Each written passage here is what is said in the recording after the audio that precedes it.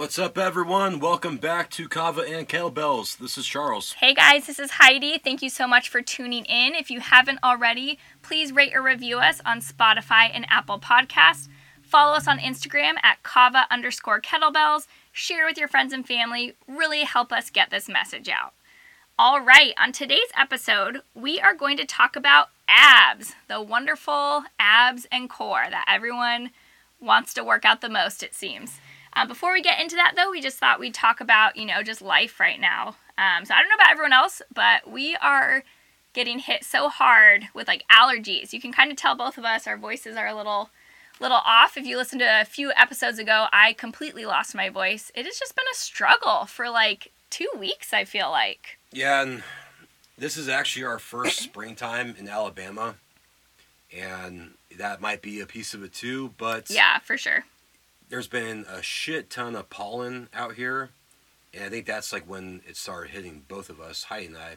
And yeah, you can hear my voice right now. Heidi lost her voice last week, and I've been fine, but my voice today now is kind of on the fritz. But yeah, we've just been dealing with allergies, and like I said, I think part of it is because it's our first springtime out here in Alabama. Yeah. Everything's blooming right now. There's pollen. And when he says there's pollen everywhere, I'm serious. The grill outside literally looked like a green grill because it was just covered in that green, yellow pollen everywhere. Our cars are covered in pollen, but I mean, maybe those of you listening who are in the Southeast, you're used to this, but we just came from Arizona. We were out there for the past 4 years, but prior to that, we were in Nebraska, we were even down in Pensacola, Florida for a little bit, and thinking back on it now, I know in Pensacola I had really bad allergies this time of year. Yeah, and it was hard too because I was pregnant at that time, and I know when you're pregnant that sort of exacerbates it, but because Pensacola's only a couple hours away from where we are now, and I do remember... I remember the pollen. Yeah, it's just everywhere. All the cars were just yellow, that yellow-green. And I think a lot of it, too, is, the pressure is changing. The weather keeps changing. So it's hard for us because, our nose and our head, it's just this pressure. And we're constantly having to try and pop our ears. And it's painful. It comes and goes out of nowhere. So that's something that for workouts, it's been challenging. And so I've been taking Kratom. I don't take Kratom. I don't like to take it every day. I only like to take it if I need it. If I'm in, pain. I use that instead of painkiller, and it's not good to use ibuprofen and painkillers. It's best to reduce your intake of that, but especially when you're working out, it scientifically inhibits. Yeah, so NSAIDs, so NSAID, non-steroidal anti-inflammatory drugs. Think about your Tylenol, your ibuprofen, even your aspirin.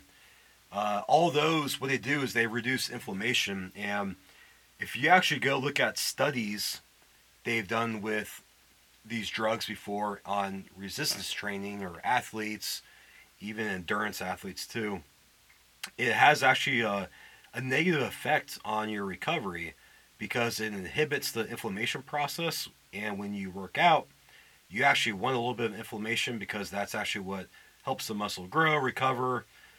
And taking these drugs, especially in excess, I know at a moderate dose, for example, ibuprofen at 400 milligrams or under doesn't have that big of an effect on post-workout recovery. But, a lot of people, and I know a lot of people that will just pop them every couple hours. Yeah, they pop it like candy. Yeah, before you know it, they've taken 1,200 milligrams of ibuprofen in a day. That's where it actually starts inhibiting your recovery. Now, obviously, if you're doing over a course a couple days, not that big of a deal. It's not going to completely ruin all your gains or your recovery, but it's just one of those things to be educated about. I think people just don't think twice about taking Tylenol, ibuprofen, things like that, especially Tylenol and its effect on the stomach and the liver. They just don't think twice about it. And I'm not saying that it doesn't have its place because it does. I still use them if I get really sick or if I get really bad pain. Sometimes you need that, obviously. But that's another reason, too, why you don't want to desensitize your body to it. Because if you're taking it all the time, then when you actually really need it, it's not going to be, as effective. So it's just, for these workouts, it's been when we feel like shit. It's been nice to just take a little bit of Kratom to, take that pain away, take that edge off, and push through it. Kratom is like a perfect, I won't say it cures anything, right? Because of like claims and FDA and all that stuff. But if you're in mild pain, or if you have like a mild nagging injury that's bothering you, where you typically reach for the Tylenol, right? Kratom is a great alternative to that, because not only does Kratom give you, that euphoric properties, the mood enhancement, the focus, energy, depending on what strain you're doing, but it does have that pain relief aspect to it. So, if you got like a sore shoulder, or like what Heidi's saying, like our, ears or throat kind of been bothering us with allergies, typically, and we would go, for Kratom before we would reach for the ibuprofen or the Tylenol. Yeah, and it really helps with, so Charles takes it more often than I do, as far as like pre-workout, and it really does like make a huge difference. And I'm not trying to encourage you to go take Kratom every, workout, but it really does, like, I think the best way I can explain it, at least for me, the way I felt it with my workouts, is I knew I was pushing myself. Like, I was lifting way heavier lifts. For example, yesterday, I was doing deadlifts, and I was doing like the heaviest deadlifts I've ever done for like more reps than I've ever done with that heavy weight. I was lifting heavier on everything. I was doing more, but I didn't feel like I was doing more. Like, I knew I was pushing myself, but I didn't feel like I was pushing myself. And so I think that's kind of cool. But then on the negative side, man, I was sore today. Yeah, that's facts. But no, I don't know what's going on right now. Like, again, we're in Alabama. And like it's cold, too. Yeah, 2 weeks ago, we were at the pool, and this weekend fucking feels like winter time. It was 31 degrees this morning. Yeah, I'm like, I don't know. I'm getting really salty. I'm ready to move down to South Florida. Like Naples. Yeah, where it's warm year-round. Or I'm ready to go expat down to, like, Costa Rica or something. You get my drift. Like, I'm over the cold, man. And like it's spring break right now. It's Yeah, our girls' spring break starts tomorrow. And speaking of that, we're going to the beach. So I am just crossing my fingers that it is supposed to get warmer come next weekend, but I hope it stays that way and we don't get another cold front. Our daughter, it's her birthday, and so we said we don't like to do birthday parties every year. And so we said you can have a birthday party since you didn't do one last year, or we can go to the beach. What do you want? And she chose beach. So I'm excited for our beach trip. And coming, speaking of beach, we just thought that it might be a nice time to talk about abs, in your core and ab workouts. And I know that is something that when I was training clients in person especially, clients would always be like, well, let's work our abs. Usually it's because people are under the misconception that you can spot reduce your body, and you can't. You can do all the ab work you want, but if you're still eating like shit, you have to lose that fat on top first. Here's the thing. Everyone's got abs. Exactly. Everyone has abs. Everyone's got a nice six-pack. It just depends on if it's covered up or not. Right. But regardless of aesthetics, it is super important to have a strong core. And a core is not just your abs. When you think core, people think abs. But a core is made up of, your abs. It's also made up of your obliques, which are kind of those side abs. It's also made up of your hip flexors and your pelvic floor. So it's super important to have a strong core to stabilize, even just to get up out of a chair, to get up out of bed, you need a strong core. And so it is important to work those abs. So we just thought it would be, good episode to sort of explain tips on how to improve your core work and your ab work. And like Heidi said, abs are like a visually nice muscle aesthetically. Like a lot of people strive to have like a six-pack and have like, the abs shown and everything like that. But it's much more than that. Like having a very strong core is essential to so many things. And Even for like myself, I'll kind of relate to kind of my world, and I'm really into lifting. Having a strong core makes you stronger in everything else. It makes you stronger in your squat, makes you stronger in your presses, your carries. Because really, a strong core is, I feel like, the backbone to a strong body. Yeah, it absolutely is. And it is, so you have antagonist muscles. So antagonist muscles are, there's always going to be a muscle that supports another muscle. So for example, your quads, your hamstrings are going to be supporting your quads. So it's really important to equally work every body part for that reason. And a lot of times people will talk about, oh, well, my back is really weak. I need to work my back. And that's true. You do need to work your back, but your glutes support your back and your abs support your back. And so the antagonist muscle of that back is your abs. And so if you want that strong back, if you want that support for that back, you need to work your abs. And abs are something that, you can work it just sitting there. Like you can just sit there and breathe. And if you just breathe properly, you can't see me, but I'm like sitting here squeezing my abs. And just if you just engage your abs, you can work it. And that's what I try and teach my clients is you don't have to do specific ab exercises, although that's good. And we'll get into some of those at the end of this, but you can just breathe properly. And so the big thing that on my pelvic floor healing journey after having kids, because man, I love my kids, but they destroy your body.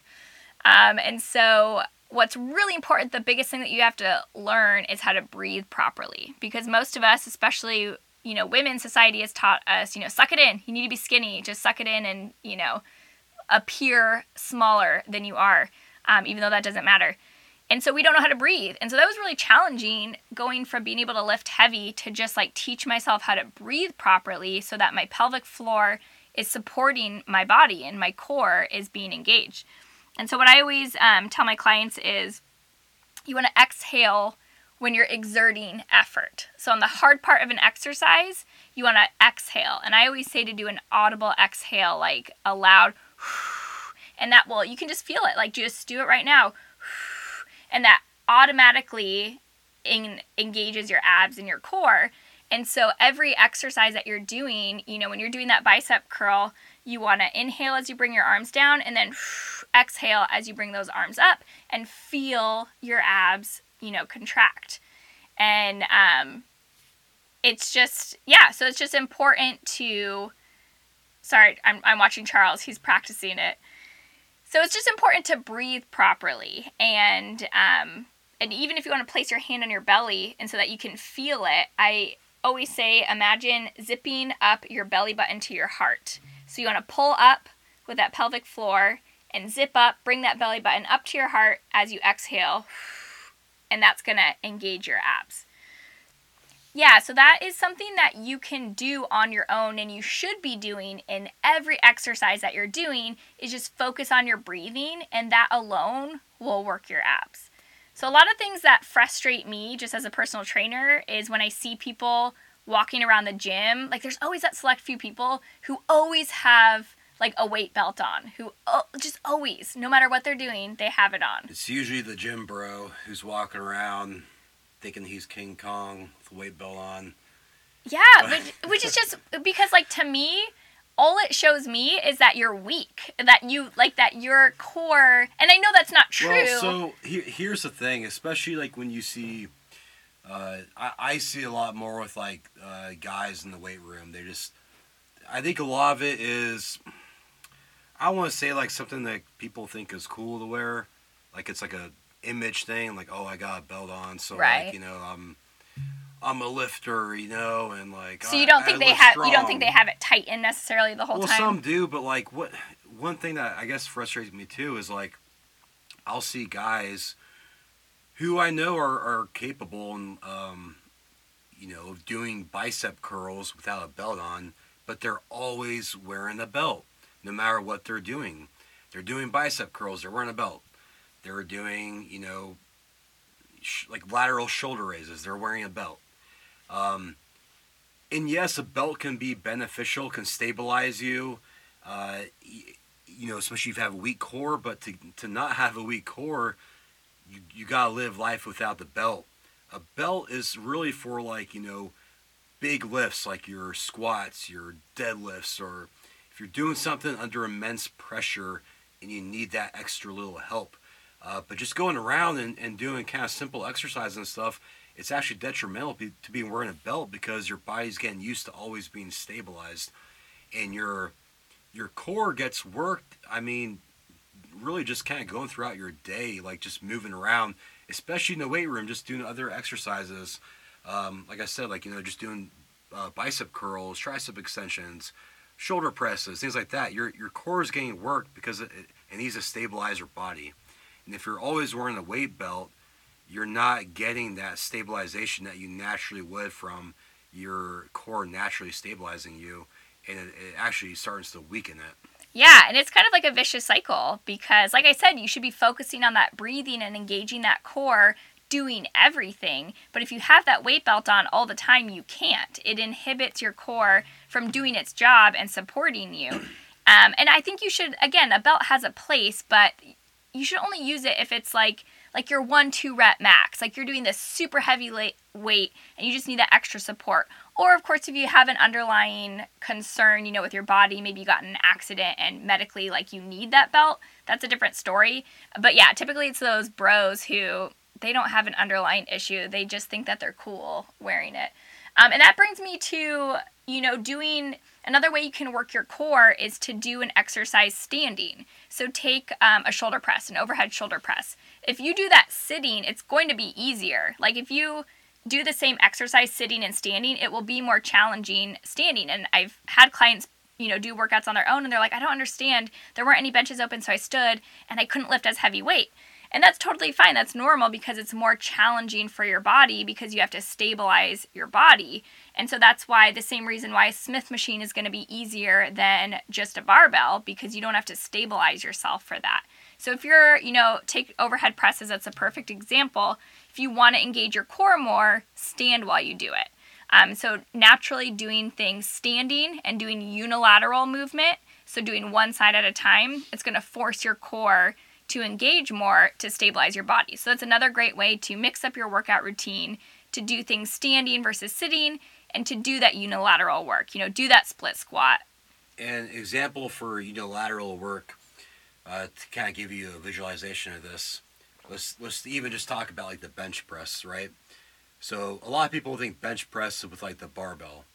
Well, what if you went and did a bench press but with dumbbells, right? My opinion, actually, that's really better for shaping the pectorals for you gents out there.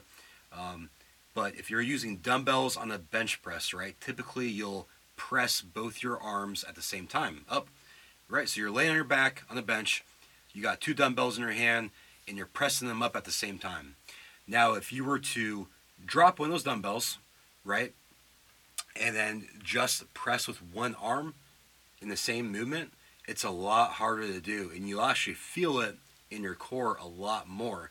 And you'll probably have to drop down the weight because, again, those unilateral movements, it requires a lot more stability. And if you do this with anything, really, it doesn't have to be the bench press. Like Heidi said, you could do it with a split squat, right? Or if you're doing shoulders and you go stand up and you're doing a standing shoulder press. If you do it just with one arm, one shoulder, you'll probably have to drop down the weight with your dumbbells because you'll notice it takes a lot more for your core to stabilize you doing that. And I think a lot of people get so focused on the weight, and so they don't like to do that because, well, I need to look tough. I can lift more than this, and I need people to know it. And I think it's just really important to get over your ego and know that you're working your body. Like, don't be so concerned with, I guarantee you no one's looking at the weight that you're lifting, and if they are, then you really shouldn't be worried about what they think anyways. But it's not about the weight that you're lifting. Like, don't always try and be loading so much weight. Focus on your form, focus on that range of motion, and this is just a great way to really challenge your body. I think it's really important to do that, unilateral and standing work. That's something when I, do workouts for my clients, I always take them through a phase of unilateral work where I have them do, alternating bicep curls, alternating exactly what Charles said, alternating bench press with dumbbells, one-arm tricep extensions instead of two-arm tricep extensions, staggered Romanian deadlift instead of, two-legged Romanian deadlift. Like there's a unilateral movement for almost anything. You just have to get creative and just implement it. So next, let's talk about specific exercises for your abdominals. And I'll say it straight up, like, stop doing crunches. Yeah. And most people do them wrong anyways. It's not the best for your back. It's very short range of motion for your abs. And it's just not that effective. I'll start this saying off front, too. Your abs are very much like any other muscle, so they like resistance. If you can add resistance to your abdominal exercises, that is good, right? Because just like most other body parts, you want to add resistance to make that muscle stronger, to make it more capable. Same thing with your abs. One other thing, to think about with your abdominal exercises is range of motion. And what I really like for abs is any type of like hanging leg raise is excellent for the whole entire abdominal region, right? Because the hanging leg raise, that's where you are hanging from a bar, right? So you're gripping like a bar with your hands, like a pull-up bar, and you're hanging there, and you're taking your legs, and you're bringing them up 90 degrees. So that's going to work the full range of motion of your abs. You can twist to the side, hit your obliques, hits your lower abs really well, all the way up to the top of your abs. And that's weighted because you're using your body weight. So, but you can even add extra weight. You can put a dumbbell in your feet and do a hanging leg raise with an added weight of the dumbbell. And again, it's that range of motion that's really what your abdominals, really what any muscle wants is a good range of motion for that. Yes, and that's one reason, especially like with like squats and stuff, I always kind of laugh when I see someone loading a bar with like crazy weight and they go down like 3 inches. And it's like, you're not even doing the squat. Like, who cares about the weight? It's about the range of motion to like really work, those muscles. So what are some other... Charles definitely does way more direct core work than I do. Because again, I am just, I had kids, so I have been on this journey of just healing my pelvic floor and just focusing on my breathing. And I have good abs. Like, you can see my abs, and I just do that from breathing. But Charles is the expert when it comes to the actual abdominal work. So what's more exercise that you like? Yeah, so I really like any type of like hanging leg raise, variations of those. Also, like I said, I like to add resistance. So what I like to do too, if you have access to like a cable machine at a gym, right, where you can go to that cable, it's got the stack of weights there, and like it's like a pulley system. I like to throw like a rope attachment on there, like you would do for like tricep extensions, and then get down on your knees, and you hold that rope and you do crunches that way. It's different than crunches on your back because again, you're on your knees. You can, bring your head all the way down to the floor and then go all the way back up. And again, it's a bigger range of motion, and you're also adding in the resistance from the weight stack. And you can do anywhere from 10 pounds resistance all the way up to the whole entire stack of weights if you want to, right? Which is typically like 170 to 200 pounds. I really like those. One thing, though, to keep in mind, we said this back in the beginning of the podcast, but you can build really strong abs, but if you want them to show, that is more of a diet situation. I don't know if I'm trying to get the saying right, but abs are made in the kitchen. Yeah, but that's not true. Abs aren't made in the kitchen. They're revealed in the kitchen. Yes.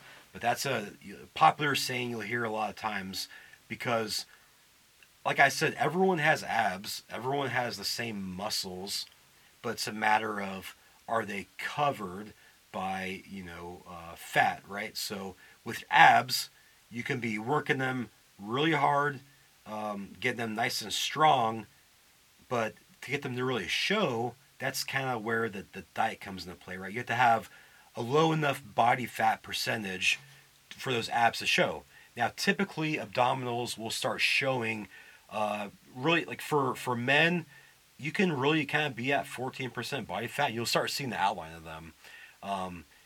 And for females, typically hold a little bit higher of a body fat percentage, but it's kind of around that same, I would say, percentage, around like that. 10 to 14%, that's when you really start seeing them.